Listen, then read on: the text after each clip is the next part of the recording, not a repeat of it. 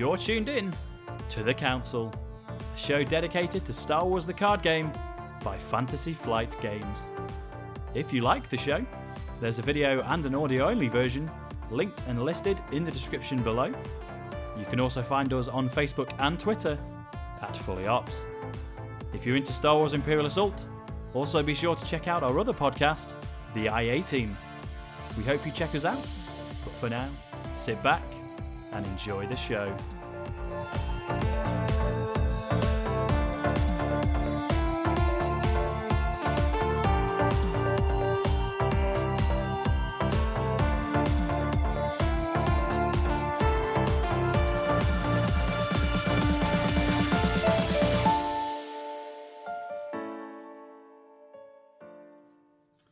Welcome back, everyone, to another episode of The Council. We finally made double digits. We're on episode 10, and this one has been dubbed I Don't Like You Either.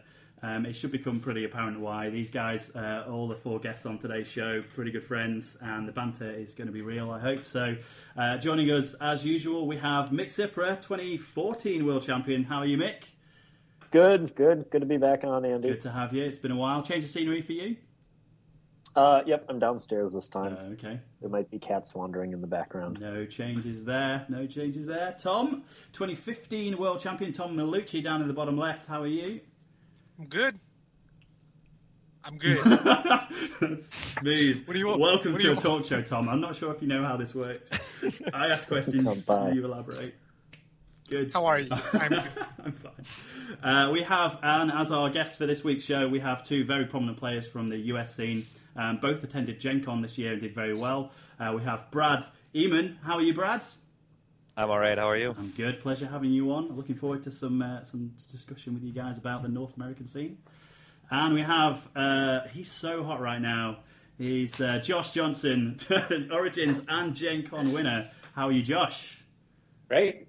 Thanks for having me on. Pleasure. Always a pleasure. It's been a while, actually. We've been talking for quite a while behind the scenes. It's just it's about time we got you guys on for a good chat and get some recording done. So, Josh, I guess to kick off, why the guests each week get a chance to name the show. Josh, why did you go with I Don't Like You Either? I figure we'll just maybe discuss that after Brad's topic. He's got we got some sportsmanship discussion to have later. Okay, yeah. See, I would have went with Over My Dead Body for that then. For talking about takebacks, man.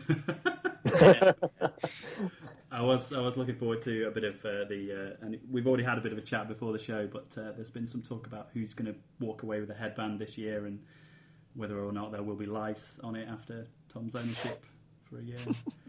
You have to bring it, Tom. I'll bring it. I mean, I'm gonna leave with it. Ding, ding. We'll try. So, I mean, I think my hotel is going to have a washing machine, so we can clean it up really quick. So. sounds I'm good. sure you can pay some nice lady to do that for you.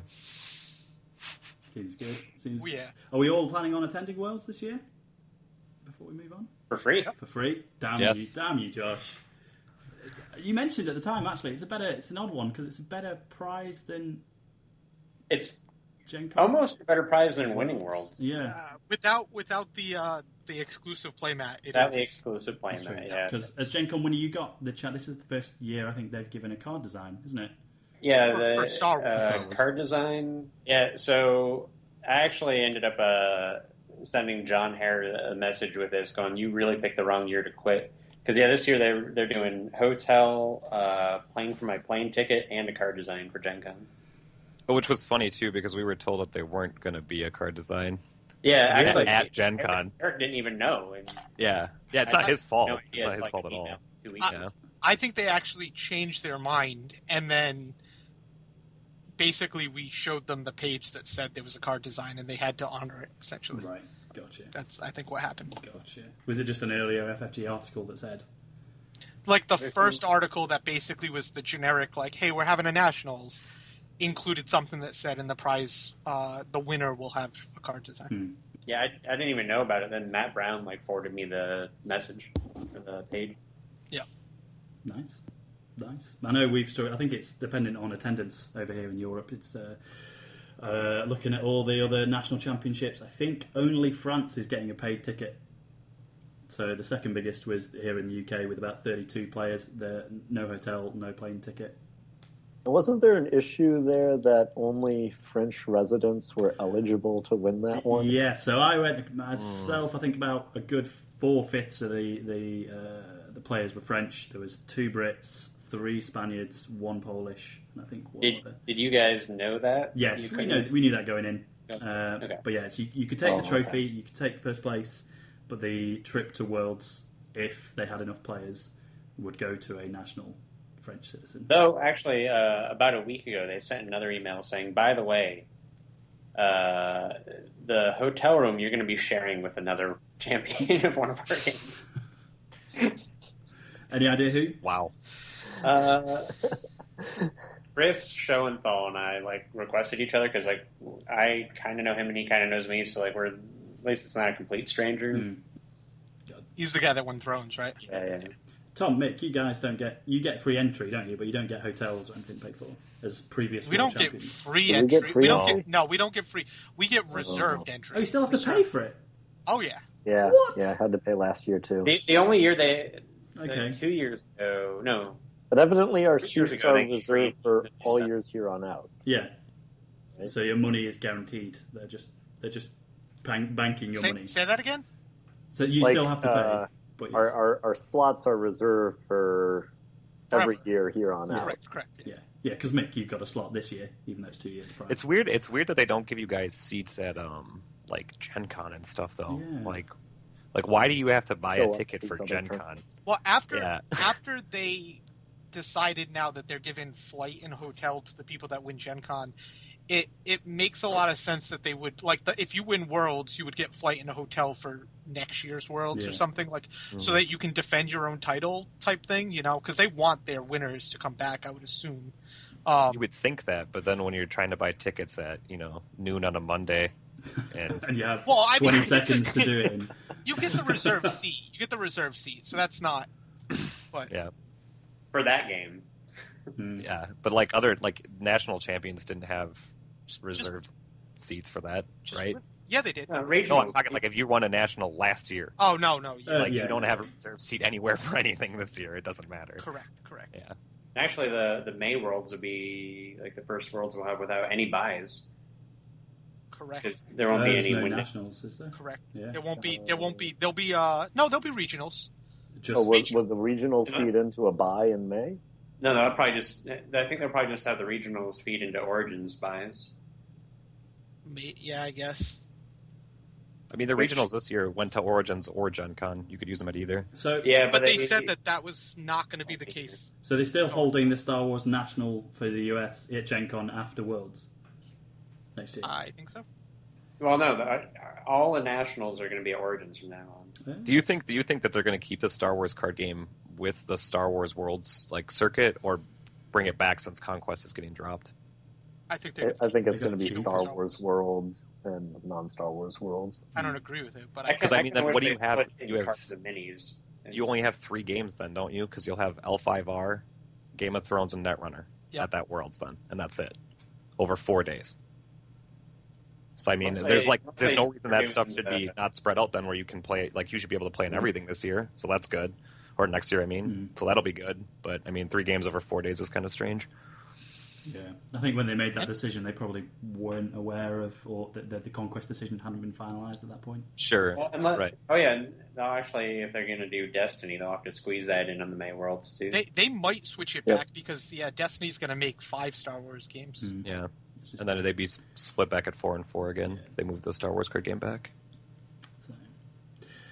So Origins and Gen Con then, we've already had a bit of a debrief on Origins on a previous episode with Tom's attendance there and taking second place ultimately. Gen Con, Brad, how did you, we know Josh took the trophy in the end, how did you fare over the day? Did you make the top cut?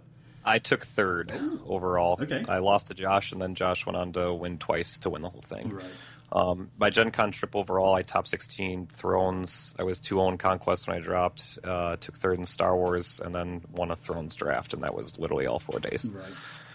So you didn't get to play Spoils this year. That made me sad. Last year I played Spoils. I played in like the national championship for Spoils. I took second. Right after he learned it.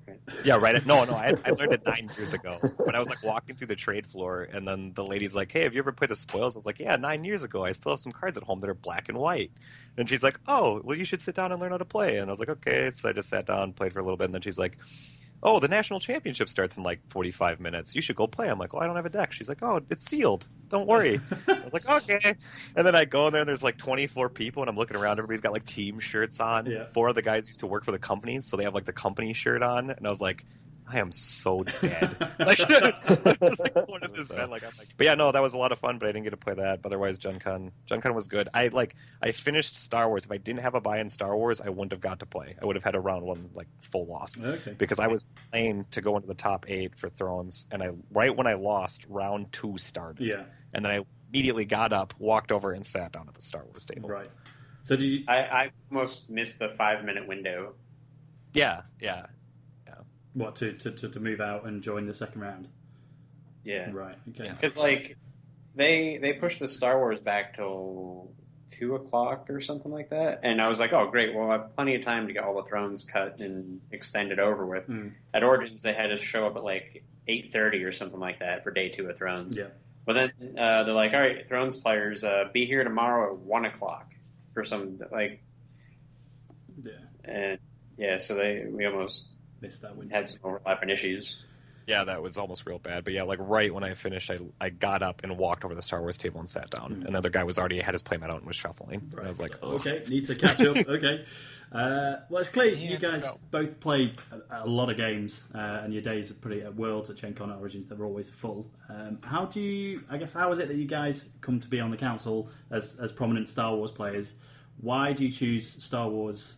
Why did you choose at Gen Con Star Wars over the other games in terms of a top cut and prioritising your time?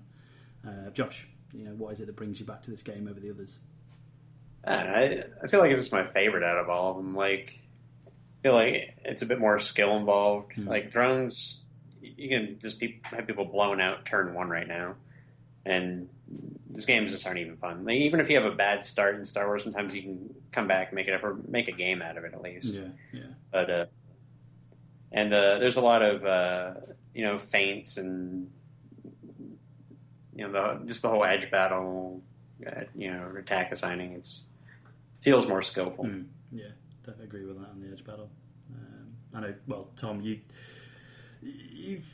been on the other side of that recently in the competitive season with Origins, with you see having 2 dead hands and that taking the finals from you. I mean, do you still see that as a?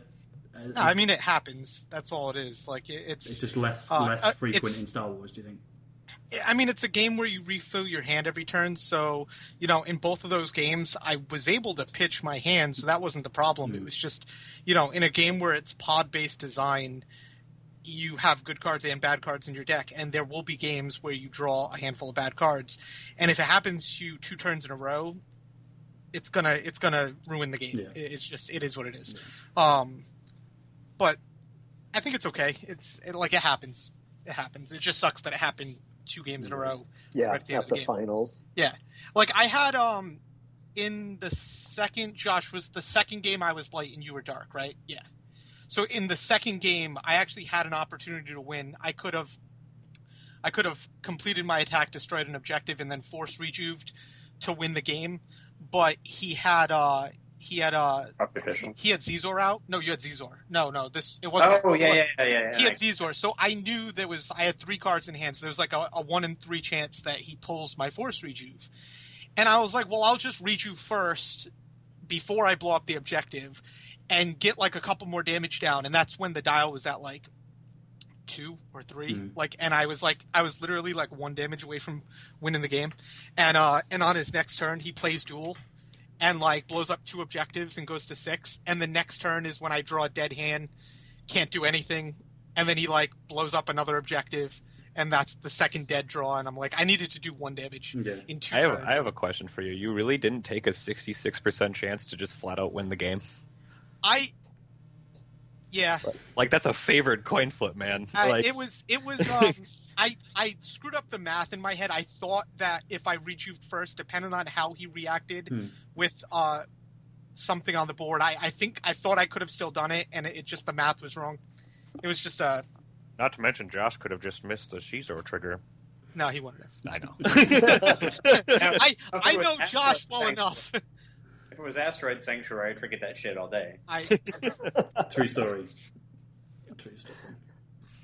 It's even captured on film now. How many times was that in that video? It was once, but it was like just because I remember the rest of that game. But like throughout the tournament, probably like five or six. Okay. I always forget Asteroid Sanctuary. That's the one. That's my bane. I always forget. I do enjoy David Teetsy's kind of missed trigger training regime of push-ups every time you miss a trigger. Just leave. Excuse me, 2 minutes. Leave the table. Push-ups. Come back. Fucks yourself in a world's top cut. You probably don't have time. Josh, didn't you have a notoriously bad draw during the Swiss rounds at Origins? Both, actually. Like that stuff's going to happen at some point during the tournament. Gen Con, I had my first game that I sat down to. I got 16 cards deep, and I found one hired hand, OB, and Luke's speeder, or just normal speeder bike, as my only units, like in 16 cards. Yeah. And I didn't even have the money to get OB out. I was going to say, could you afford OB? No. Yeah. Happens. Well, and I guess that's the trick is dealing with those situations as a top player. I think that's a big part that separates like good players from bad players is just like trying to eliminate the variance. Like a lot of the good players can do a lot of things to control all the variance that they face because they can understand card quality and then evaluate what they need and what they don't need and get rid of expendable resources and know when to like push all in and know when like you're just drawing dead and like that's an element of every game that separates really good players from just mediocre or average players. Yeah, I also feel that's why Navy was so popular right off the bat. Like, if that ever happened against Navy from the get-go, like, if loyalty's out, like, before you had a bad, slow start as light side, you had time, and you catch up. But with loyalty out, like, then you just lose. Yeah. Not even really because anything they did, just if you came out slow out of the gates, then 6 or 9 down. And especially with rule by fear, too. Like, you just really punish people with choke. Then, because, like, if you had a bad hand or you fumbled and you have 1 4-drop and he's back in your hand, like, you're just going to get crushed. Or, against Falcon, it's a time limit. Yeah. So, in terms of the changes away from Navy there, Josh and Brad, did you guys, I don't know, Brad, if you played at Origins? I think you said you didn't. I didn't play at Origins, just Gen Con. So, I guess this is just a question for Josh. Did you see much of a difference in the way the top players were building decks, playing the game between Origins and Gen Con? We had a new deluxe that became legal. Yeah. For Gen Con. So I saw more Sith throughout the day than, like, because Origins was mainly, a few Sith, it was mainly, like, Navy and Scum, I think. Okay. So I was on Scum. So do you think the It was even, yeah. And Gen Con, I felt like I saw a lot more Sith and, like, a little bit of Navy throughout the day. And did that impact your testing for the event? Did you change your decks massively? Honestly, I changed like 2 pods. Right. Okay. Which 2? It wasn't much of a change so, in the tournaments for light side at least. Right. Which 2 pods were they? So I was running 2 BTS Luke and 1 In You Must Go. And then I switched and went 1 BTS Luke, 1 Core Luke, and put a Kyle in instead of In You Must Go to keep my resources about the same. But I wanted Kyle, like, because that pod's good. Yeah. The Jedi Kyle. The Jedi. That one's good. Aw, sad Nick. Brad likes Kyle.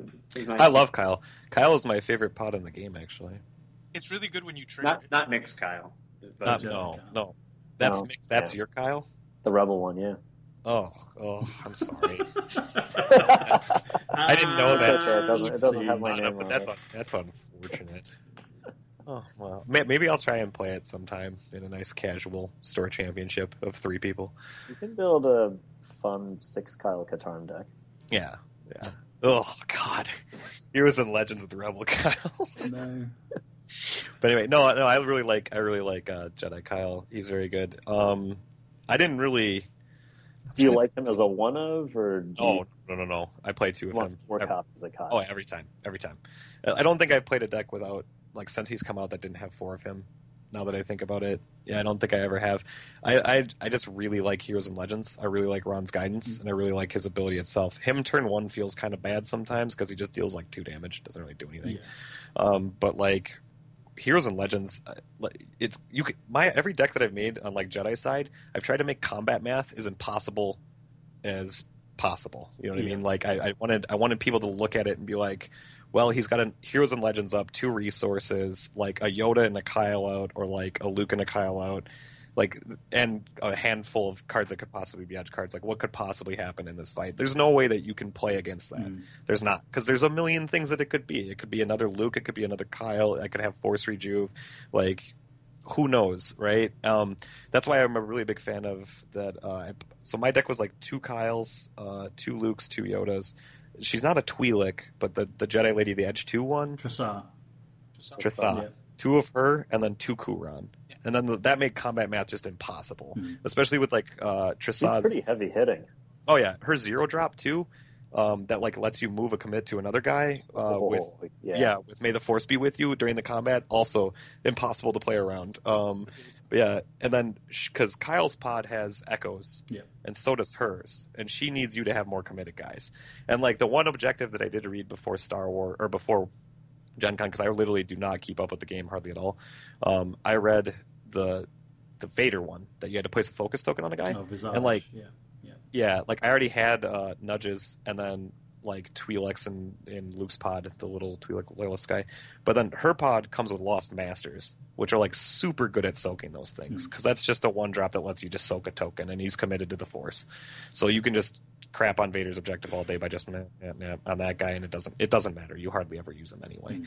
But yeah, that worked really well. But yeah, I think I'll always run 2 Kyle. Like, I like to make combat math impossible for people, and there's no way to play around all that crap. So it's like nobody can, especially 11. He's like my favorite unfinished business target, dude. Yeah, like nobody can like put me on cards. Like they can't be like, oh, this guy's got the move the force or move the commit guy, or he's got another Kyle in his hand. Like they might know that I have another Kyle, but like you can't put people on cards. With 4, you can generally assume. But yeah, like especially when you're redrawing so many cards, and like having Kuran plus Heroes and Legends doesn't feel fair. So good. I've been there. Yeah, like protect a couple damage. And then just like whoops, whip them out, and then like that just like doesn't feel fair. And then like you get another shield trigger too. Like it's like there's so many games that I've ended in 1 turn where like I've not been monstrously ahead or anything, and I've just ended it in 1 turn because Heroes and Legends is stupid. Like, oh, play Yoda, you seek Yoda, and like you just don't play the Yoda in your hand too. Like if you have a Yoda, you seek Yoda, and you have a Heroes and Legends out, you just don't play the Yoda in your hand. You go get one Heroes and Legends. That's just stupid. And you're set all day. Yeah, Luke's targeted strike is stupid. Like Force Rejuve plus being able to commit guys with May the Force and taking off focus tokens during combat. I like the other Luke, like Chuck Luke. Yeah, because you can like bring him in, have his lightsaber, strike twice, Heroes and Legends him, bring the lightsaber back. Yeah, Chuck Luke's a lot of fun too. I just like that I can't get past targeted strike though. It's like you need the resources too in that list because Heroes and Legends doesn't have resources, so that's why you go with core Luke. Yeah, and like the targeted strike's really good in that too because and what's it May the Force be with you. The one that removes the focus. Trust your feelings.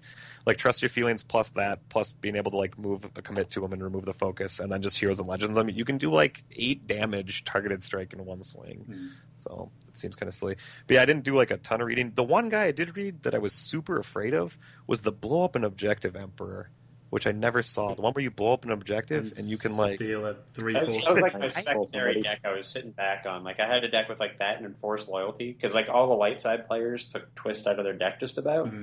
So I just get like his mission or like the 66 mission or whatever, like 2 away, and just sit back and blow it up on defense and then like steal our guys. Yeah, like I read that guy and I texted one of my friends and I was like, I feel like this guy's just gonna destroy me at Gen Con. Like I feel like I'm like not preparing for this or something because like if you're behind and the light side goes all in and swings with both of their guys, and then you just drop him and another unit or just him and take out an objective or 2, how does the light side come back from that? Like you've just taken 1 or 2 of their best characters, and like I don't know what the unique rule is for Star Wars, but can you play a Yoda if I have your Yoda? No. No. Okay. So like that also seems like you could pigeonhole people, and like mind you, that's also me though because I play 4 Kyles. So I'm like, oh my god, they'll take my Kyle and I'll never get. I'm burned. Yeah. But yeah, like I read that guy and I thought he was going to be a really big deal because I thought about all the times like I've been at like 4 points and just like if I wanted to blow up 2 objectives right now I could, but I don't do it because I'm not going to win the game from doing it. But if you do it with him, you probably win the game. Like even it doesn't take you to 12 points or whatever, but you're just going to take their 2 best guys. And like those combat tricks are insane too in those pods. They're really, really weird, but they're good. The problem is the other 2 palps are also really, really good. Oh, right? yeah. Like that's the problem. So like, as much as I want to play the 2 newest palps, core palp, just Force Lightning, just give me that shit all day long. Or both. Yeah. Yeah. Darkseid needs Heroes and Legends. Like Darkseid don't need Heroes and Legends. Darkseid Please, it would be awesome, but they don't need it. I want a Heroes and Legends my Palp, dude. When he gets 2 damage on him, just boop, boop. Palpatine, God help us Heroes and if Brad wins Worlds. We're all doomed. Oh yeah, you guys are gonna get a We're Darkseid Heroes. Nope. It's gonna have 4 Mara Jades in it. So, Josh, then you mentioned briefly there that you were considering that deck on the back burner with the Palpy take control of units. Talk to us about your thought process there in pitching that deck and not bringing it in favour of Ice Trompers. So, like, that deck kind of needs to survive. Yeah. Like, because they're, at least the one I had built, like, its early defense wasn't that great, so if people actually were on something like vehicles, which I actually was expecting vehicles to be a bit more of a thing. Okay. Because I didn't really have time to test with too much of the new vehicle stuff, so it was always, like, in the back of my mind. So the Sith deck I ended up building, there was only, like, 4 or 5 cards that didn't work on vehicles, like that were character only. Yeah. Like most of the tricks I was doing just could kill anybody. So. Okay. In testing, that deck had never lost a game, so I'm just going with it. Wow. The one I took. And how long did you both test before Gen Con? Do you guys play together? I don't know actually where in the country you guys both live. No, I don't really honestly play much at all. Like virtually zero. I play store championships if we have one at our store. Yeah, right before Worlds and Gen Con. Yeah, both of them. I got that message. Yeah, I'm like every time before any big event, I'm like, is there anything stupid I have to worry about? Like I'm just worried about like somebody just being like, oh, like if the Boba Fett thing didn't get like errated right away, like somebody be like, oh, you can move Boba Fett and capture a guy. Like, but yeah, I have no idea. And then like I remember the last year at Gen Con, I showed Tom my list, and I was playing I was playing pilots. Yeah. I was playing Darkseid pilots with Boba and like DS and all that shit, and then I was playing Lightside Jedi, and I hand it to you, and you look at it, and you're just like, oh, seems fine. You didn't even acknowledge it. It was just like, seems fine. It says and I was Jedi, like, okay. you're done. Yeah, they're good cards. Play the good cards. Oh, seems fine. But yeah, then I got into the top. When I got into the top 16 that year, that was awful because like everyone was on Kuron. Everyone had an attachment, and I was like, "This is miserable. I am just miserable right now." Yeah, I think I ended up like 5th or something in that event. But yeah, it was so miserable. Like the main rounds, I was like 11-1. Yeah, I was 11-1 because Flip came up to me and he's like, "Who's this guy? Who's Brad Emmett? Like, who's this guy?" And I was like, "Oh, that's me." I'm like, "Who are you?" And he's like, "I'm Flip." And I was like, "Oh, okay." Like I'd never met him, and I walked away. And then later, Tom told me, he's like, "Oh yeah, he runs Flip the Force." And I was like, "Oh, that's why you call him Flip. I get it now." Yeah, but yeah, and then like, yeah. So that's basically. Unless you mention like Fantasy Flight organized play, then he will flip out. But yeah. I'll be Flip. But yeah, no, that's like my preparing is I text Tom and Josh and make sure that there's nothing like super awful that I don't know about that's just going to pound me into the dirt. Yeah. But see, when I do that, Tom just says, "It's me." It says, "Andy, you're super awful." Yeah. Well, my light side deck doesn't change really because it's like when you have good Kyle Katarn, taking up 4 slots of your deck. Like you don't have a lot of room, and then all your objectives pretty much have to be 2 of, so you can swap guys. So like occasionally I might change. I put in Leia. Oh, that's some stick tech, boys. Like yeah, it doesn't change very often. But I like the one that I just told you about earlier. That build I think I'm locked into until something better comes out. I mean, Kuron's stupid. That Twi'lek can be really stupid. It's all just abusive cards, so they'll let you cheat. My light deck was like my regional deck from 2014 or something like that. Maybe it was a while before the restricted list. Before the restricted, yeah. Oh no, it would have been 2015. It was my regional deck from like the year before. And then for Darkseid, the Navy deck that I played, this was funny. Like, I didn't text you guys about regionals, but I went to the regionals at the Roseville Center, and like no one told me that like the Navy damage your own objective, play a guy for cheap objective existed. So like when I won that regional without that objective, by the way. Yeah, and I put in Thrawn and Nita instead of that. That was my Navy list. But yeah, so like this is why I text people, because no one tells me this stuff. So like if I didn't text Tom and I didn't text Josh, so I'm there like boop boop boop. This Navy deck seems good, and then I'm playing a guy who was also playing Navy in like the top 2. And like turn 1, he like damages the objective 4 times and just plays like a capital ship. And I was like, huh, didn't read that one. Then he plays Yularen, and I was like, oh, it all makes sense now. Yeah, but yeah, I think you looked over at Eric and said, you might want to do something about that. Yeah. But, seems fair. Yeah, I was like, that seems completely balanced. But yeah, you were there for that. I forgot about that. But yeah, and it's like, I showed up in the evening. Yeah, and then I was like, because like, yeah, right when he did that, I was just like, I thought about that. I was like, man, how did I miss that? I was like, how did I make it this far? Like, that would have been like the second crash. Like, holy God. But yeah, no, I just didn't read it. Like, I was like, oh, Nita seems cool. And then like Thrawn too. I was like, I like Thrawn a lot, so I played Thrawn, and I was like, oh, Thrawn seems great. But yeah, when that guy did that, I was just like, huh, I feel like a complete idiot now. Like, but yeah, so I played basically the same thing with just like Thrawn and Nita. I really like Nita. I had Nita go in and kill an objective at Gen Con. Double fist, unopposed, 5 damage. Nita went to Pound Town. Oh my God. Fair enough. Wow. Value Nita. Yeah, so I basically played the same deck from that regional where I was an idiot and didn't play the better version. But that was so funny because like when the restricted list came out, I was like, oh, none of this affects me. Well, my fear's slightly different. Oh well. But yeah. So and Doctrine 1 per turn. That's the other one. Yeah. So a bit of a question then for all 4 of you, because I know Mick and Tom very well their answers to this, so it's going to be interesting getting a broad spectrum.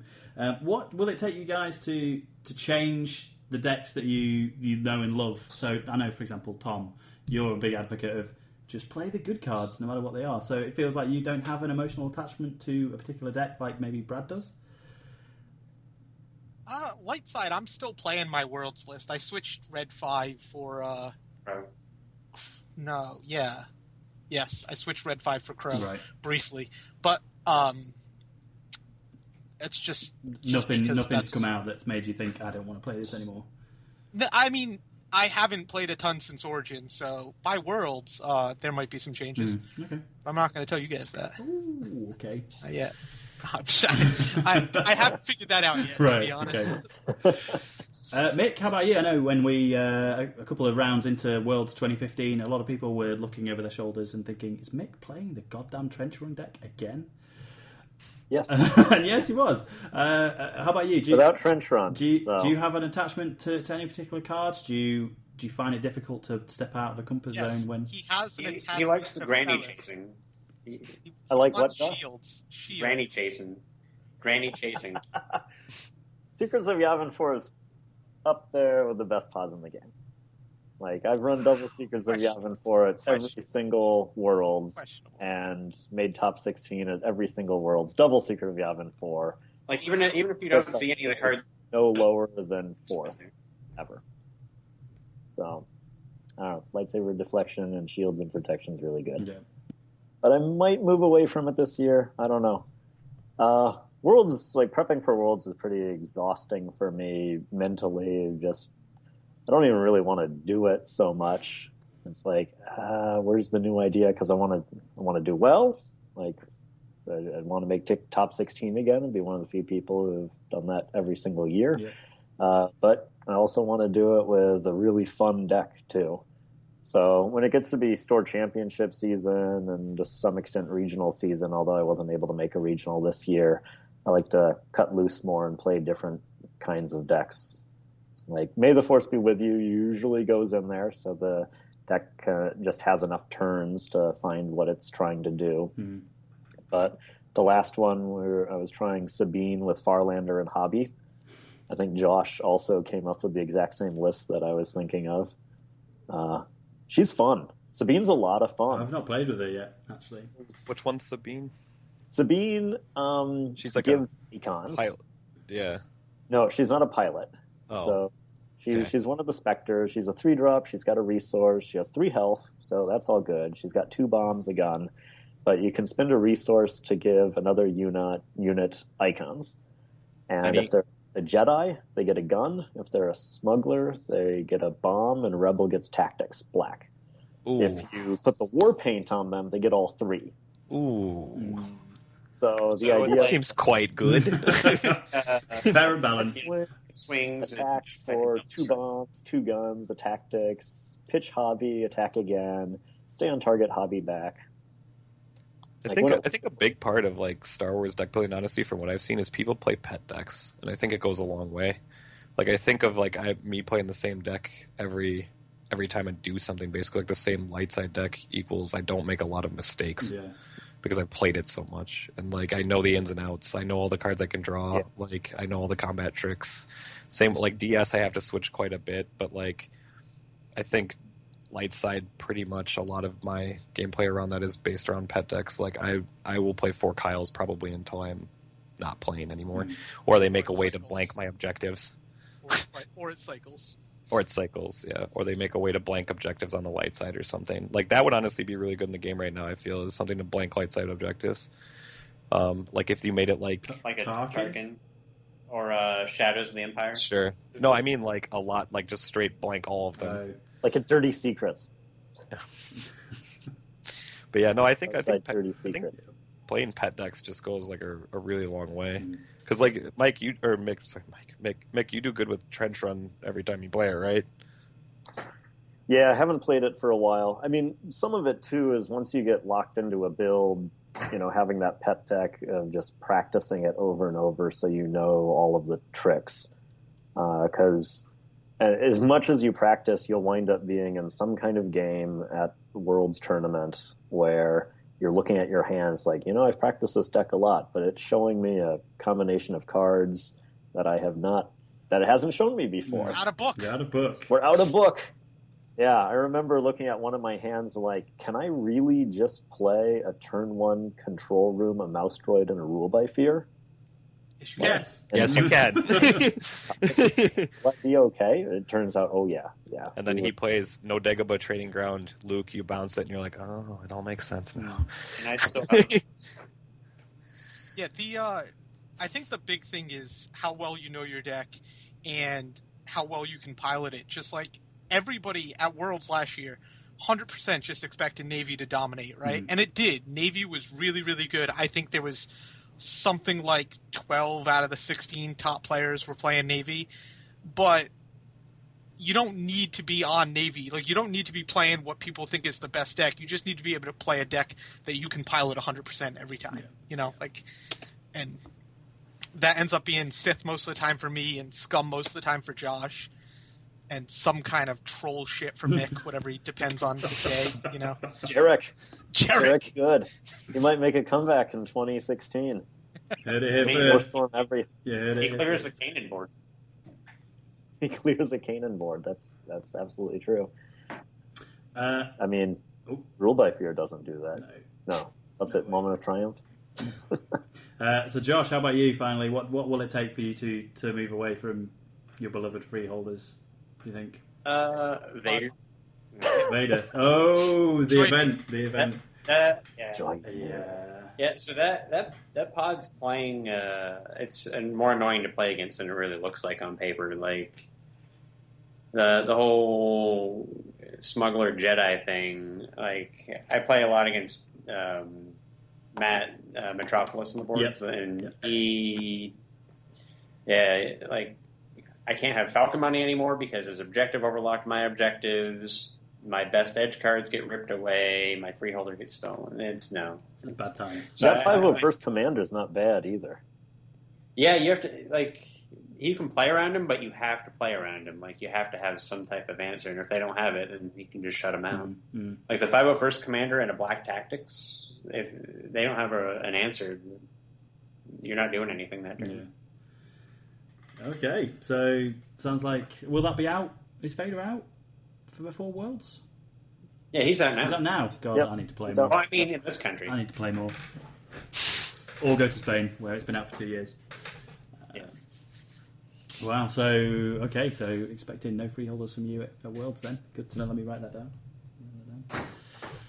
And I know we've only got you guys for about another 20 minutes, half an hour, so we've got a limited schedule. So I think... Actually, I should probably leave in about 5 here. Okay, no problem. Yeah, if that's closing, but that's me. So before we lose Mick then, Mick, do you have any thoughts, anything you want to ask Josh and Brad before you head out in relation to the US scene, Origins and Gen Con?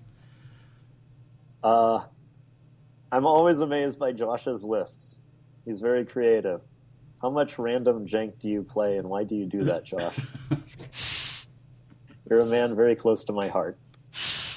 Yeah, so like Worlds, like we get our serious games out of the way in the tournament, and then this actually happened at Worlds. Mick and I got paired first round in Thrones, and like there's a turn one or something I scoop and we just switched to Star Wars, and we like I have like 2 serious decks, and like the rest of my boxes is bullshit decks of random stuff like mill for both sides or whatever. And Nick usually has something similar built. Scotty usually has weird stuff built to get some fun games in. The game like has a lot more depth than people think. Like just inside the competitive field, like if you go outside of that, there's all kinds of fun to be had. Like especially with some of the new Rebel characters. Yeah. Leia. That Kyle guy. Well, I won't go that far. He doesn't make it into your Rebel list, does he, Josh? I have one together with it where Mon Mothma fuels out capital ships because there's a lot of money in that pod. There's like 5 resources. Yeah. I mean, you can actually like if she's committed, that like one copy of that pod can generate like 6 resources for you in a turn.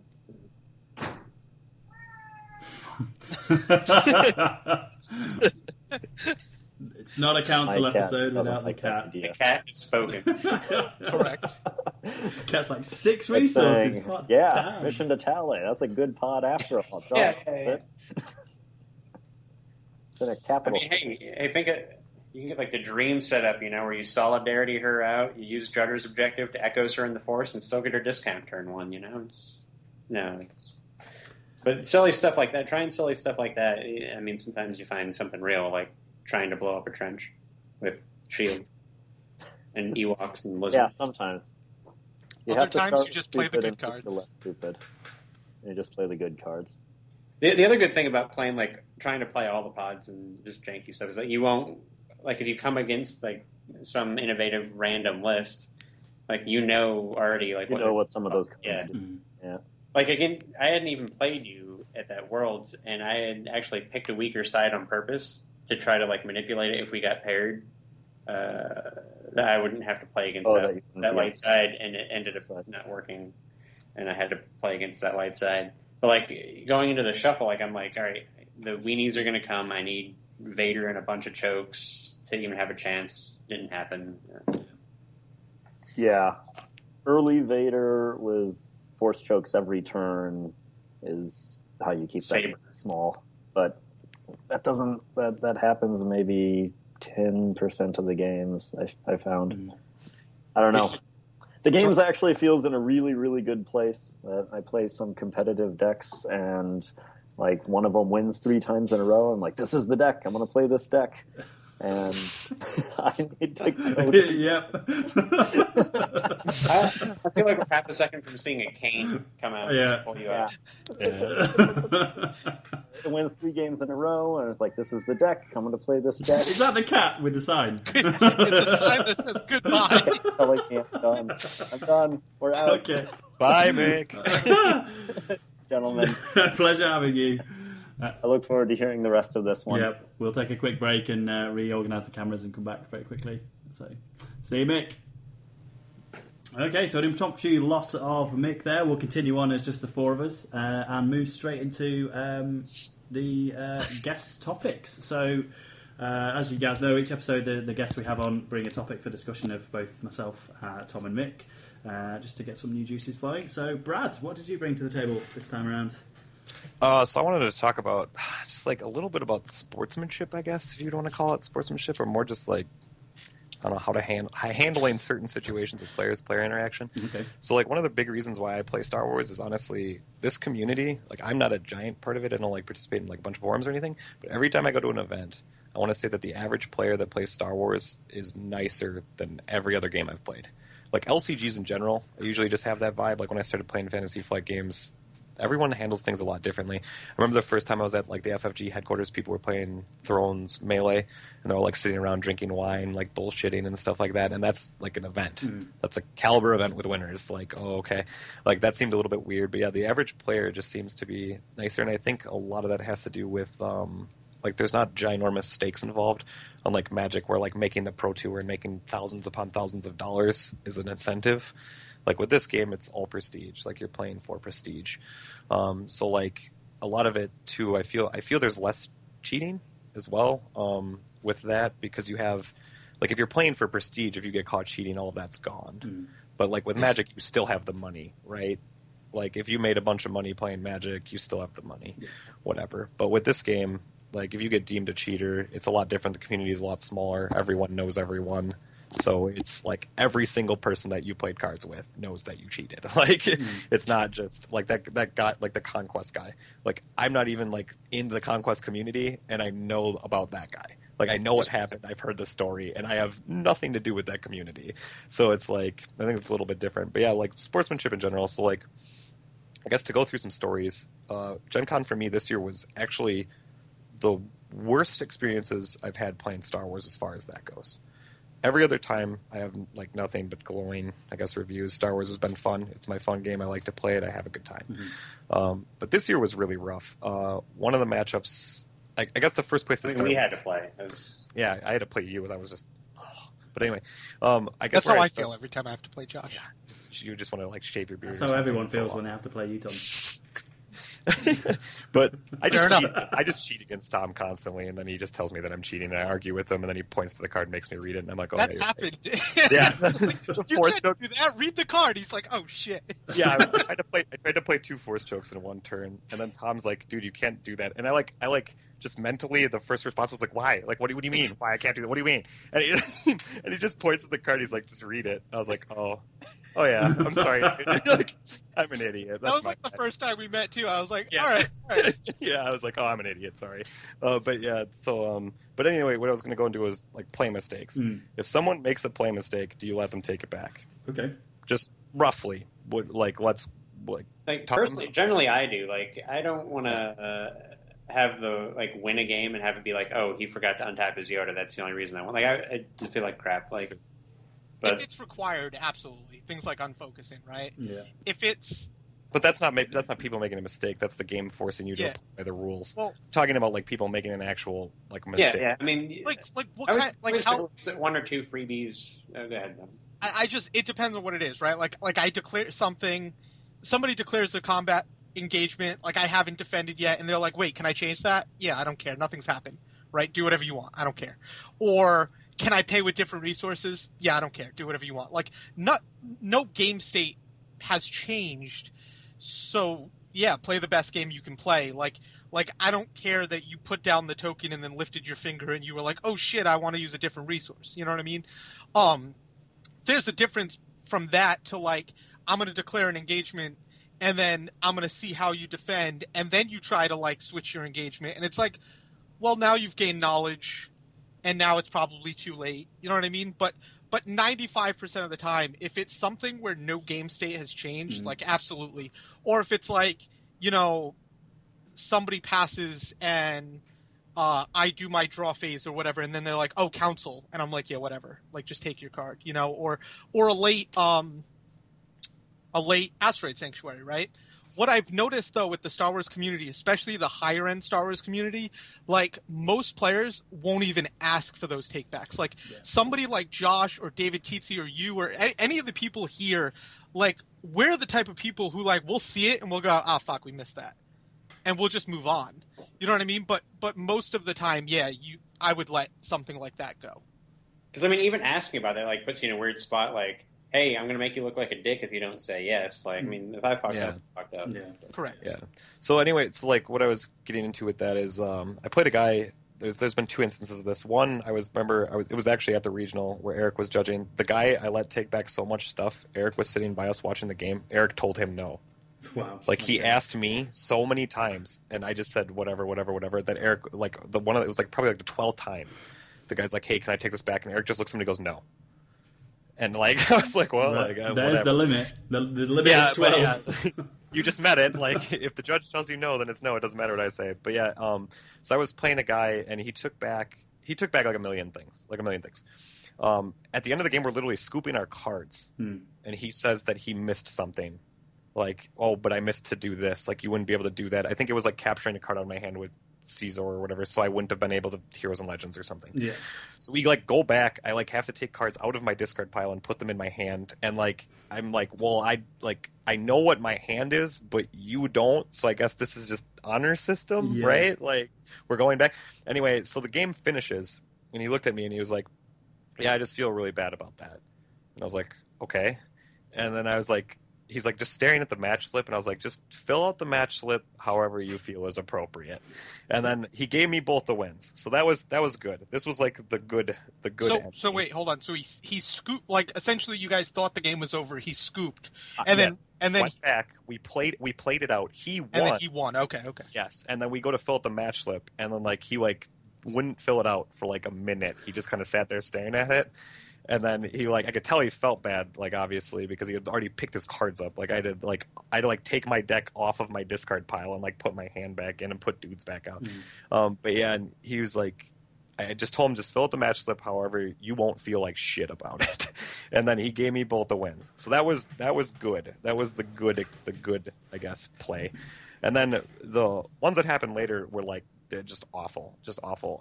One of the scenarios, the guy had a double focused Emperor out and a Vader with 1 focus token on him. I played Kyle Katarn, put a focus token on the Vader.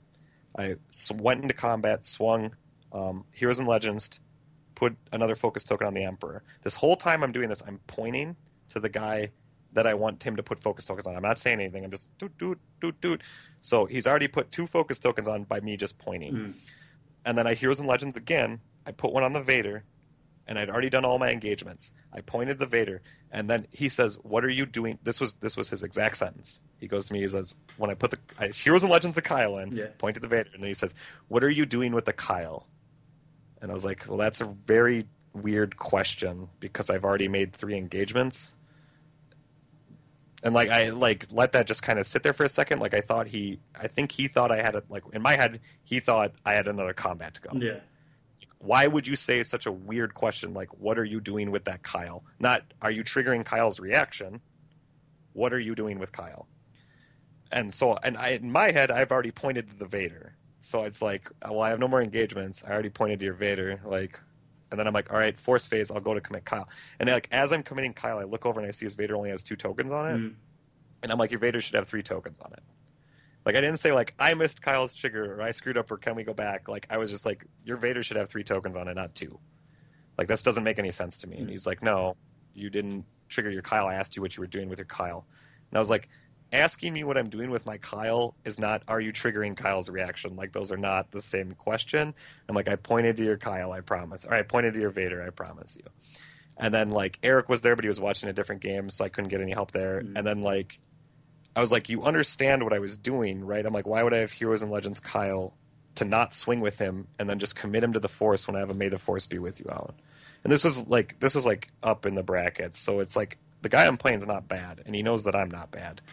So it's like, and I was like, I promised you I pointed to it. He's like, no, you didn't. I didn't see it. And I was like, okay. I was like, are you sure that this is what you want to do? He's like, yes. And I'm like, okay. So his Vader only had 2 counters on it, removes them with Elite, goes, and then this is the point, this is what I wanted to talk about, is this point in the game is the point where I stop having fun.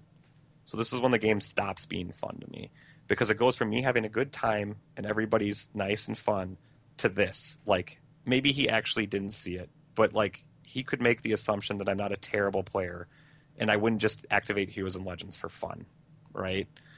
Like, he could have just said, okay, I believe you, and moved on.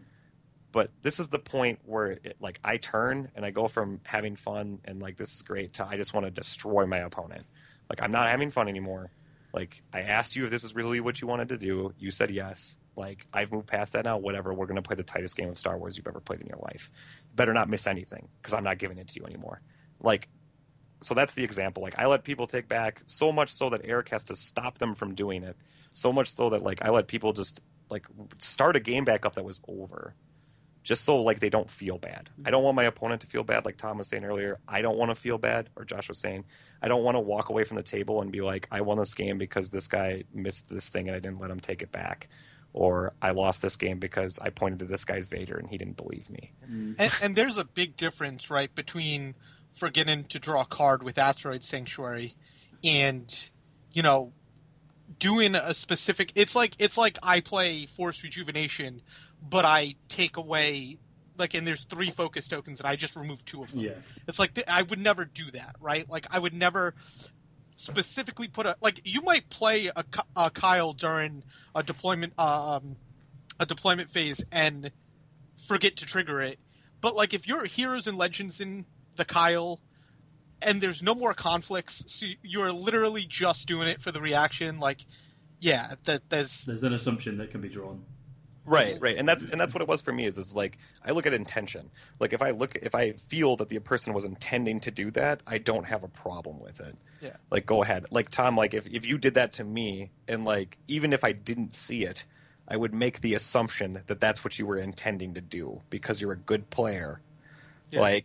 Like you wouldn't have done doing a Heroes and Legends for nothing, and then being like, why does your Vader only have 2 focus? Like, your Vader should have 3 focus tokens on it. Also, the big thing, like, the difference between what are you doing with your Kyle and, you know, where do you want the are focus you using Kyle's reaction or, you know? Yeah, like, that's really cryptic, right? Like why would you that's how you say a sentence, like, that's how you say that without actually saying what you mean.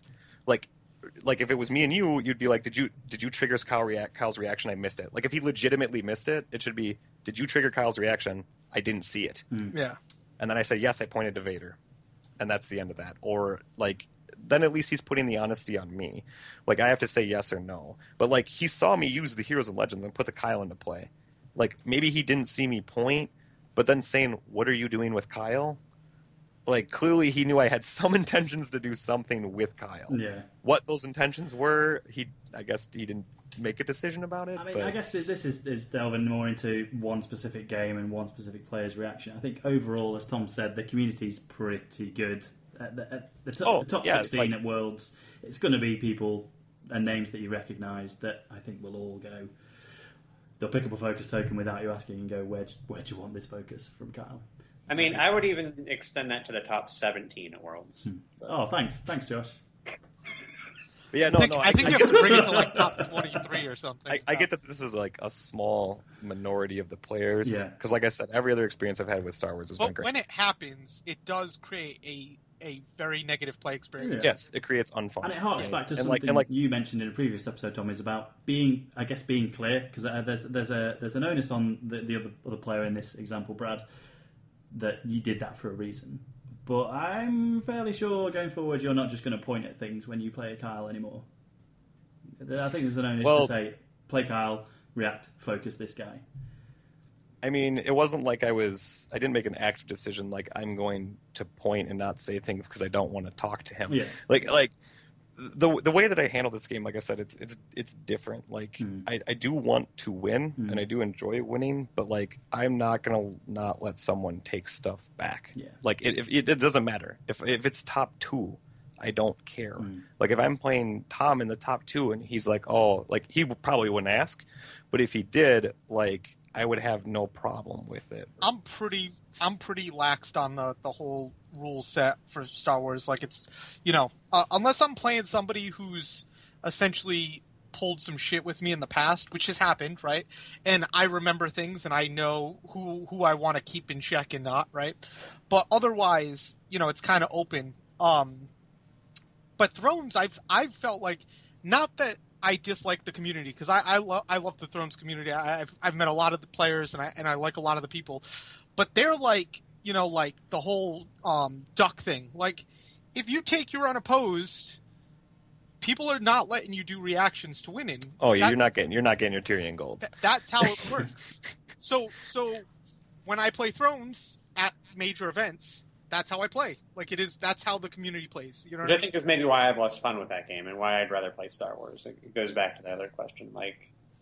It also, I guess, depends on who I'm playing, right? Like, I played a game against Mark Kramer. We actually played 2 games at Origins. And, like, those games are like, oh, yeah, here's the tiers. Here's my unopposed, 3 power, this, that, whatever. Like, you just do your thing.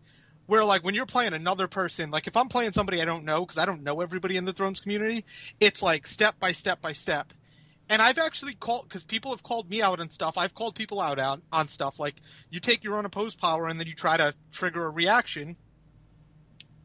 It is what it is, you know. But that's the community. I feel like For me, I think Brad, the reason that Star Wars is a bit different to the other FFG games in terms of takebacks and friendly / competitive play, I think it's purely down to the size of the community. Really, I think that drives everything. When I've gone to a Thrones tournament, I've gone through 6 rounds at Nationals and not known any of my opponents and just had to play by the letter of the law. When I go to Worlds, once you get past round 1, you're playing your mates because there's only 100 of us tops that play at that level and that go to Worlds. So I think that's the driving force really. Is you've got 1,000+ Thrones players who all want to make sure they do the best they can. They don't know each other, so their common ground is the rule set. Whereas for Star Wars, you're gonna get paired. You know, in Thrones, you get randomly paired. And not like it could, your chances of playing against someone who's like a dick or you're gonna have an unfun game with her vastly larger. Yeah. Whereas opposed to Star Wars, you sit down with someone. I mean, you probably already know them and played against them. Yeah, the common ground is no longer the rule set; it's that I'm playing Josh.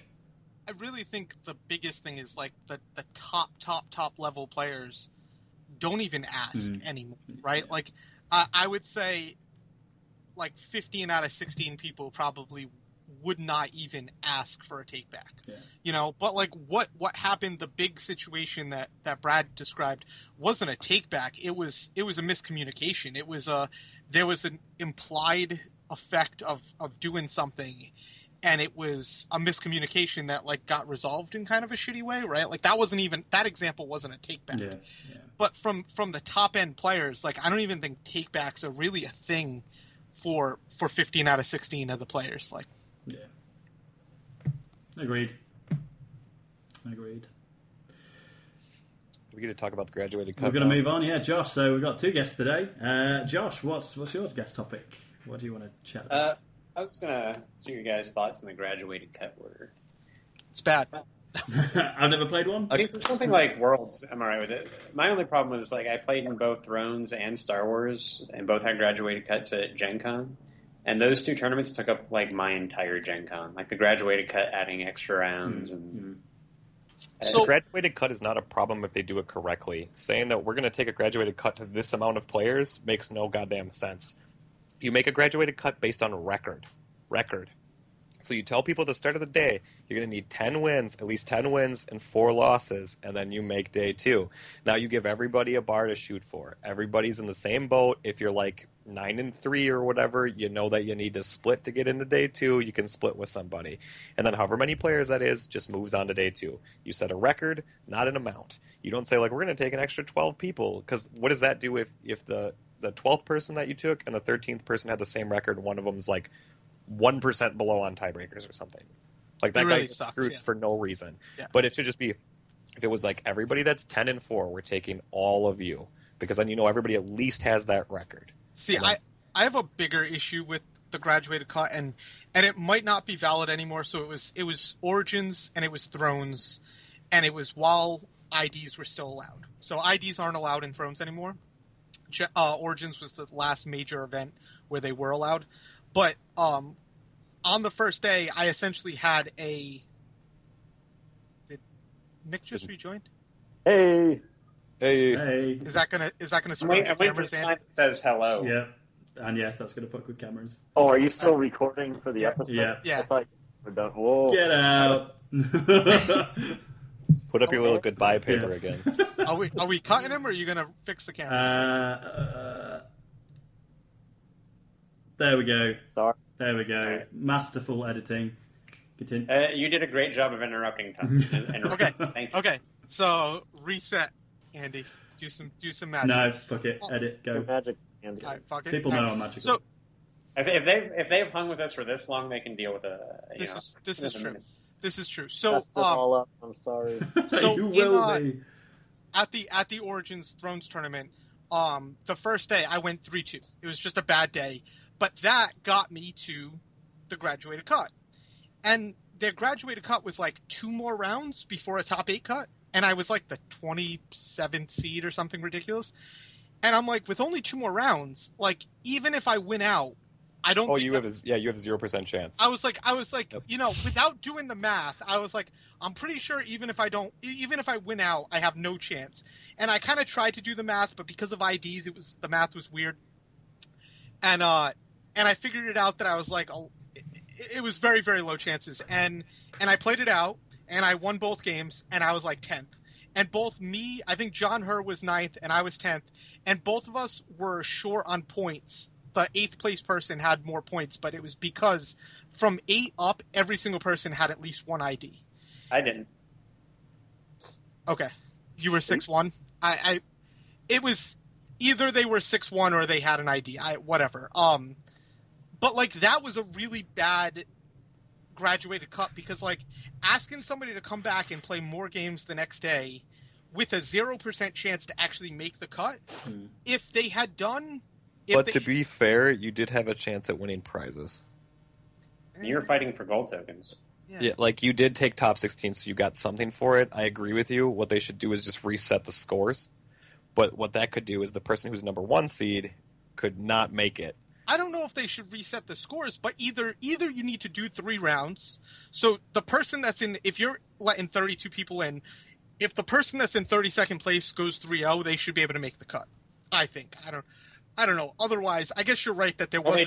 They did 3 rounds at Gen Con. Okay, they only did 2 at Origin, so maybe they learned slightly from this already. Well, it was also like 80 players versus 200 some players. How exactly do these graduated cuts work? So here's They the made it up as they went. Yeah. So it's kind of like day Tell me that. Day 1 has like 1 less round of Swiss. Okay. And like day 2 will have like 2 rounds the next day. So overall you're doing like 1 extra round of Swiss total, but not everyone is doing that. Those like last few rounds. The other thing is now is that last round when you come back? For those final 2 rounds of Swiss. Is it still like first and second matched against each other, or is it first? Okay. Here's the other thing too. I don't know if they're going to fix this or not. In Thrones, I didn't confirm if it happened in Star Wars.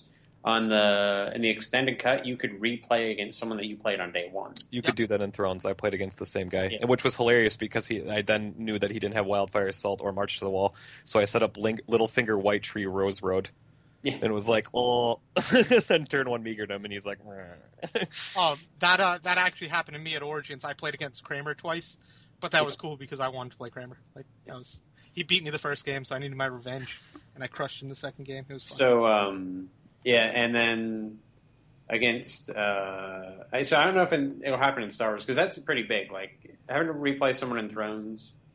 Again, that goes to like the luck thing. So if you have bad luck in Thrones, you're only playing 1 game per round.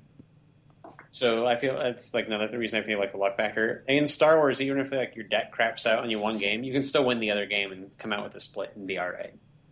Yep. Unless you're like in the final match. And have a beard that's on the line. To catch Mick up. So, like, the graduated cut that they did, I feel like they just announced an amount of players that they were taking based on the amount of people that were in the event, which is okay, but at the same time, what I was saying they should do is just take people based on a record. So, like, say you have to be 10-4 to be able to make day 2. So then everybody knows what they're doing. They know where they need to be, like, to make day 2. And then splits will happen to get people to that record. But if you're not to that record yet and you need a sweep, you have to play. Like, everybody knows. It's clear. It's concise. Everybody with the same record goes, so nobody gets screwed by having, like, a 1% tiebreaker.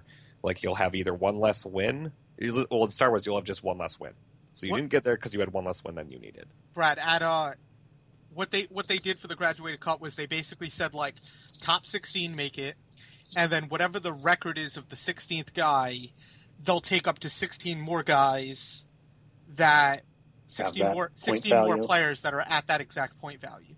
but it's because it's up to 16 more players, right? If there's only 8 players with that record, they'll do a graduate cut with 24.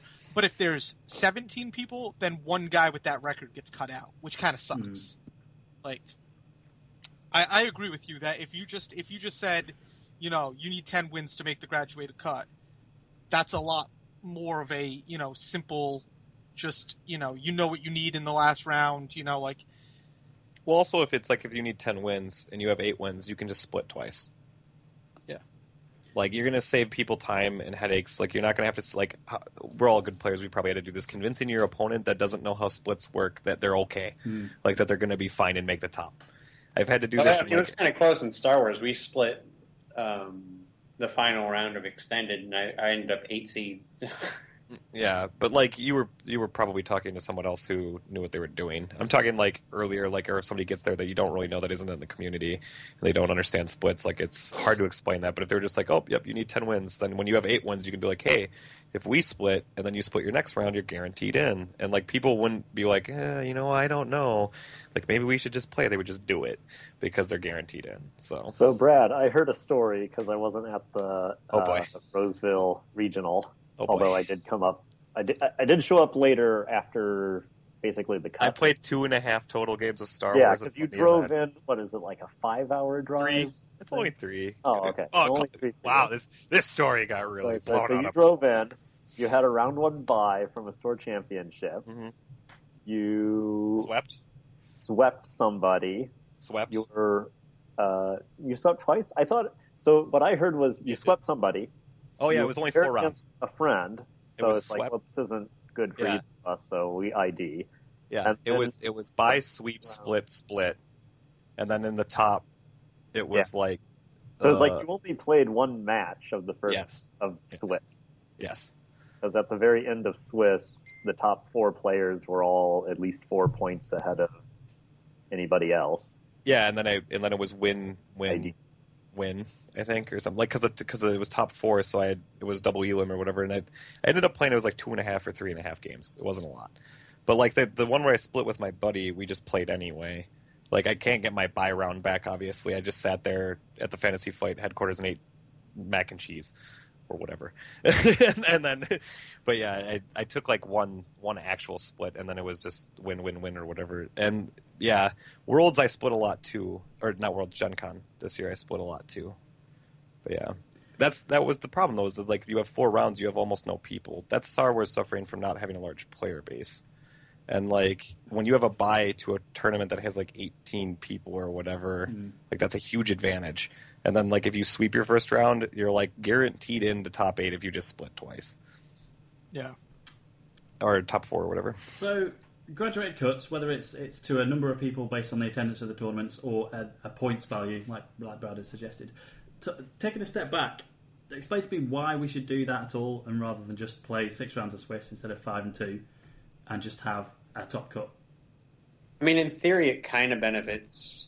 Worlds last year, I was on the bubble with you. I had the points to get in, but not the strength of schedule because, 2 of my losses were in the first 2 rounds, and one of the people I ended up playing is a bad shuffle, and I got pretty bad strength of schedule off of it. And so, I mean, in theory, it kind of helps people feel better about being on the bubble because they had more of a chance. I think it really comes down to they don't want 6 rounds. They want 7 rounds. They just don't want to make everybody play 7 rounds in one day. So instead of making everybody play 7 rounds in one day, you have everybody play 5, and then you do 2 in a cut for the second day, which is a lot. It's if you're going to have a chance at the cut, I'm cool going back and playing 2 more rounds. That's why I was saying I feel whoever makes the graduated cut, whatever that break point is, I feel the last place person, if they just win out, however long the graduated cut is, they should have a chance at the top. But maybe they would have in Thrones if there wasn't IDs. You know what I mean? The IDs definitely screw up the math. But it doesn't feel to me anything really changes there. So a 5 and 2 versus a normal 6 round Swiss. At the end of 5 rounds in a graduated cut, you've made it and you've got the chance at the top 16 on day 2 if you play well in those 2 rounds. When at the end of 5 rounds in a normal 6 round tournament, me and Josh were probably looking at Worlds last year going, we need to do well in this final round to make the cut. Nothing's changed. It's just you're setting back your expectation a day and having it on the Sunday. So much of that actually depends, too, on just who did you play against at what points in time. So I've been running a lot of the local tournaments at FFG, and come February or so, like, we were lucky. We generally have about 6 people show up. The player base was larger than that, but some people couldn't always make it. We've been tremendously fortunate that we're up to about 10 to 12 people on average during the summer. So, like, we picked up 4 new players who have all bought into the game. So it's a lot bigger. So we're routinely doing 4 rounds of Swiss now. And just time-wise, can't do a cut to top 4. Like, I'm not staying there until 9 o'clock at night. But 4 rounds of Swiss and scoring it. So I could use Tome, but sometimes the thing kind of craps out. So I've been, like, doing this crazy graph theory thing, charting everything. And a bunch of really interesting stuff happens during Swiss. So, and it's become more and more apparent that, like, you'll get the dominant, like, a dominant player who wins just more games than others will come out on the top. But who makes it in, and if people are tied, it's so dependent on who they were matched up against. In the first round. In the first round, yeah. And also what round their losses came in. Yeah, if your Swiss loss, Right. if you take a loss in Swiss really early, your tiebreakers are just awful. Right. So if you go into that kind of thing, 4 rounds of Swiss, and if you have a bye, that as you said, the bye it's a saves huge you. advantage. You sweep one person, you can ID twice. You're on, what is that, 6-2 then? Like, that's almost guaranteed to make a cut. But assuming you're looking at the player base, the players that are going to win their first round, right? Like, unless like me and Mick get paired first round, right? Like, if we're playing against the random people, we're probably sweeping our first round. But it then really... But you can have people swing back up to the top, too. No, I know, but what I'm saying is, like, we both sweep our first round, and then say we the rest of our day is pretty similar. Like, we have, like, one more sweep and a couple splits. But what that person that you did in the first round, like, if one of us played a guy who played, like, one more round and dropped because he got swept again, where the other one might get 3 wins over the course of the day, like, 3 wins versus 0 wins ends up being a big difference at the end. Well, no, their software now or whatever, it's more beneficial for you if, like, your round 1 opponent drops really soon, because it doesn't factor, like, the rest of the games. It's just like... Yeah, it does adjust for that. Now, if you played someone round 1 who went through the rest of the tournament and lost most of their games, then it's going to tank. But if they drop, it's not really going to hurt you that much. Okay, right. Well, like, it's fine at the very top, but for if there's a bunch of people who are tied on 15 points, or if it's Worlds or so, 27 points, it'll come down to, okay, you all played against these same people and split or had similar records, and you played against these people who are slightly different, but you played against one person who only won, like, 3 games the whole tournament. And if it's a thing, or maybe just 1. I think Andy's point is, how does a graduated cut fix that? And it really fixes it. I think purely, it brings people in. It fixes it purely based on the fact that you play 1 more round. That's it. It doesn't matter if you played the 7 rounds in the same day, or you play 5 and do 2 more rounds. It fixes it because you play 1 more round. True. I think, like I was saying, if they do it right, though, where you set a score that you need to achieve, people know what they're doing. There's not like this hustle and bustle around the standings in round 6 or 7. Like, Fantasy Flight has to worry about a lot less collusion because they just know. Like, it doesn't matter if I know the guy or not. If we have 9 wins and we need 10, we're going to split, right? Which is a bit harder to do with Star Wars because, you know, the average of a match is going to be a split. So, like, Sure. if they set it at, like, Sweet. you know, with 5 rounds, if they set it at, like, 15, either, like, there could be a ton of splits or, like, a ton of people could have swept and been, like, up Sure, above. but you need to run, like, what a couple... I'm sure someone can do the math behind that, by the way. Like, so I'm not going to assume that can't be done. But, We had a math. I imagine only the we first... had a real mathematician here. Yeah, I imagine Fantasy Flight, the first time they do that, would probably get way too many people in, or not enough. based on the record thing. But I mean, at least still no one's getting screwed. And like that's what I feel people's beef is like being on a bubble is why the graduated cut even got started in the first place. Like Brad, why they let me say this. What if instead what they do right now is top 16 make it in, right? And then you take the record of the 16th and they'll take up to 16 more of that, right? What if instead you don't have the knowledge at the beginning of the tournament, but what instead if it was just top 16 get in, and then you take the record of that guy, and anybody matching that guy gets in. So if it's 18 more players, okay, sure. You have a graduated cut of 34 instead of 32, but at least that way, the people that are making the graduated cut are not getting screwed on strength of schedule. Right. Because essentially, all they're doing is they're really moving the point at which you get screwed from top 16 to top 32, right? Like, it's the 17th guy is not upset now, but the 33rd is. Like, well, the only problem with that is if it's an odd number. Yeah, but if it's an odd number, that's still an issue right now. If top 16, if 16th place has 10 wins, and there's 5 more people with 10 wins, then it's a 19-person cut. You have that issue right now. Yeah, like right now, the graduated cut can take an odd number of people. So. I mean, they should fix that to just say, if that happens, we just get the next person. Like, so one person would get in. And different people are feeling screwed. Yeah, well. The strangest thing to me about the extended cut is that currently on day 2, you can replay somebody that you played on day 1. That seems strange. I agree that's very weird, especially since beating that person the second time you play them actually feels bad because, like, you're hurting your strength of schedule twice. Like, because you played them twice, I think. Or even if it doesn't count twice, then it's still hurting your strength of schedule. You just have less people that the strength of schedule reflects, I guess. But so maybe it's helping your extended strength of schedule. So here's a question for you. At what point is FFG applying a graduated cut? Because none of the European tournaments I've been to have used it. I think it's... I don't know that it's a standard yet. Like it's built into the rules as like an optional thing. Right. But it seemed like they used Origins purely as like a... I think they only did it for Thrones. They only did it for Thrones at Origins. They didn't do it for Netrunner? Nope, they didn't do it for Netrunner. And they only did it as a, beta. How does this go? Like, does it work? And then they did it at Gen Con, apparently. I wasn't there. But it seems like they got a little bit better of a result because they did 3 rounds instead of 2 rounds for Thrones. The one bad thing that happened with Thrones is they lost everyone's tiebreakers. So everyone's tiebreakers reset into the graduated cut on day 2, which was awful. Yeah, I mean, that's... They kept posting those standings, and then they're like, oh, yeah, sorry, we screwed up. But go ahead and start playing the 3rd round. We'll put it up during the round because that's going to make any difference.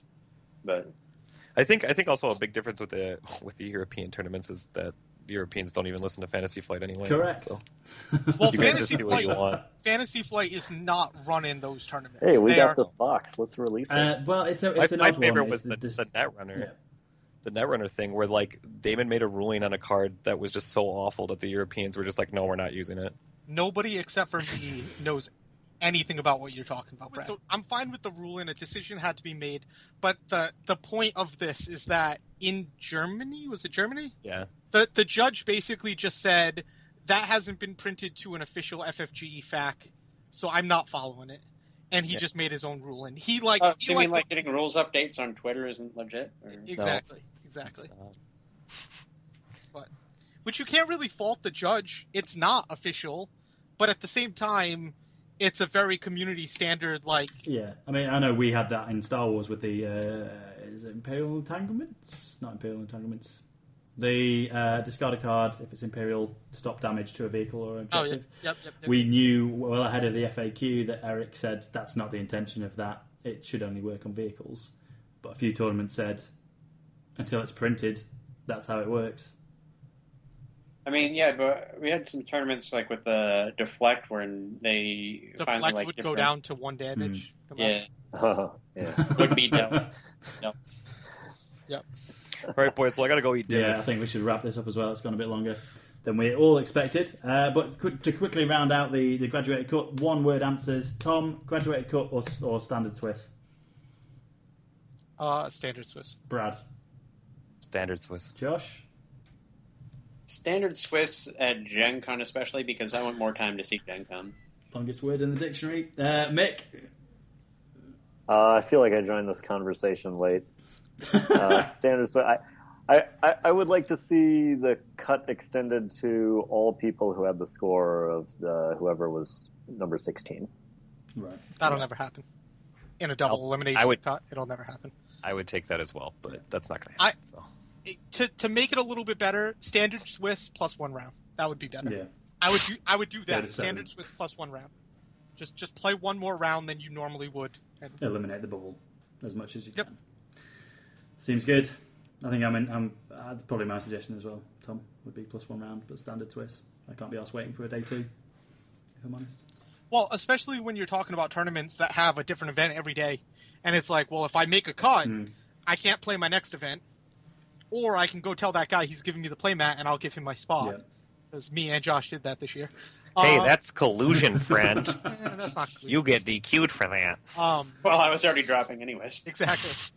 But that's another very real consideration, right? Is that Fantasy Flight runs 8 different games, or 7 or 8 different competitive games over the course of Gen Con or Worlds. It'll be split up next year. But like, my Worlds this year is Thrones Day 1. If I make the cut, play the cut. If I don't, Netrunner. If I make the cut, probably drop, because then Star Wars, and then Imperial Assault. So, you know what I mean? Making a cut. Don't forget CB2 after you don't make the cut in Star Wars. No, I'm going to be in the... want to be my 2v2 partner, Tom? I'll be your 2v2 partner, Mick, but you have to teach me how to play. Bam. Yo, give him Kyle, Rebel Kyle.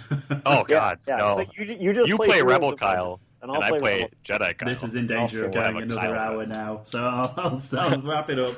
It's been a pleasure having you both on, Brad and Josh. Congratulations again. Thanks, to Josh. Thanks. Any shout-outs you want to give, Brad, before we sign out? No, man, that's all I got. Guess a shout out to my local game store, Johnny C Cards in Wausau, Wisconsin. Nice. Shout out thanks to Tom and Josh for giving me lists when I needed them. Sort of, really, but telling me that I wasn't playing trash. I guess that's good. That was good. Or I wasn't not playing the combo. I just screwed that up at regionals. Yeah, don't play That's your fault. That's your fault, Mick. You came late. If you would have came there early, you would have seen that I was just on the trash list, and you would have helped me out. But whatever. Well, it's been a pleasure. Had some good discussion off you, Brad. It's been interesting getting your feelings on the sportsmanship, especially. It was a good discussion there, I think. Yeah, let me know when you're going to do it again. Yeah, we'll do. We'll have you back on. Josh, anything from you? Anyone you want to say thanks to, especially with regards to your wins? I don't know if you test specifically with any people, or but any shout-outs? Local area guys, yeah. And you can thank my decks for the Origins win. Yeah, Tom's decks are shitting all over him. And it's nice to finally have Brad join up in some discussion. Yeah, this is like the first time I've ever... People are going to know who I am now. This is bullshit. Woo! Yeah. Flip's not going to come up to me and go, who's this idiot that's 11-1? Where's this idiot? I need to find him. Who's this guy running out for a cigarette between every round? Who's playing pilots? Where's my opponent? Hey, those pilots are pretty good. Yeah. 4 Kyle Katarns. This guy's insane. Yeah. That happened. Oh, man. But yeah, it's been a great discussion. I think the episode's gone a lengthy one, so hopefully you guys stayed with us. Thanks for watching. We'll be back soon. Probably try and get some of the European champs on, because again, we went over on some of the discussions and didn't touch on those. So look forward to that on the next episode. But thanks to Josh, Brad, Tom, and Mick for joining us, and you guys for sticking through. We'll see you on the next Council episode. See ya. Later, guys.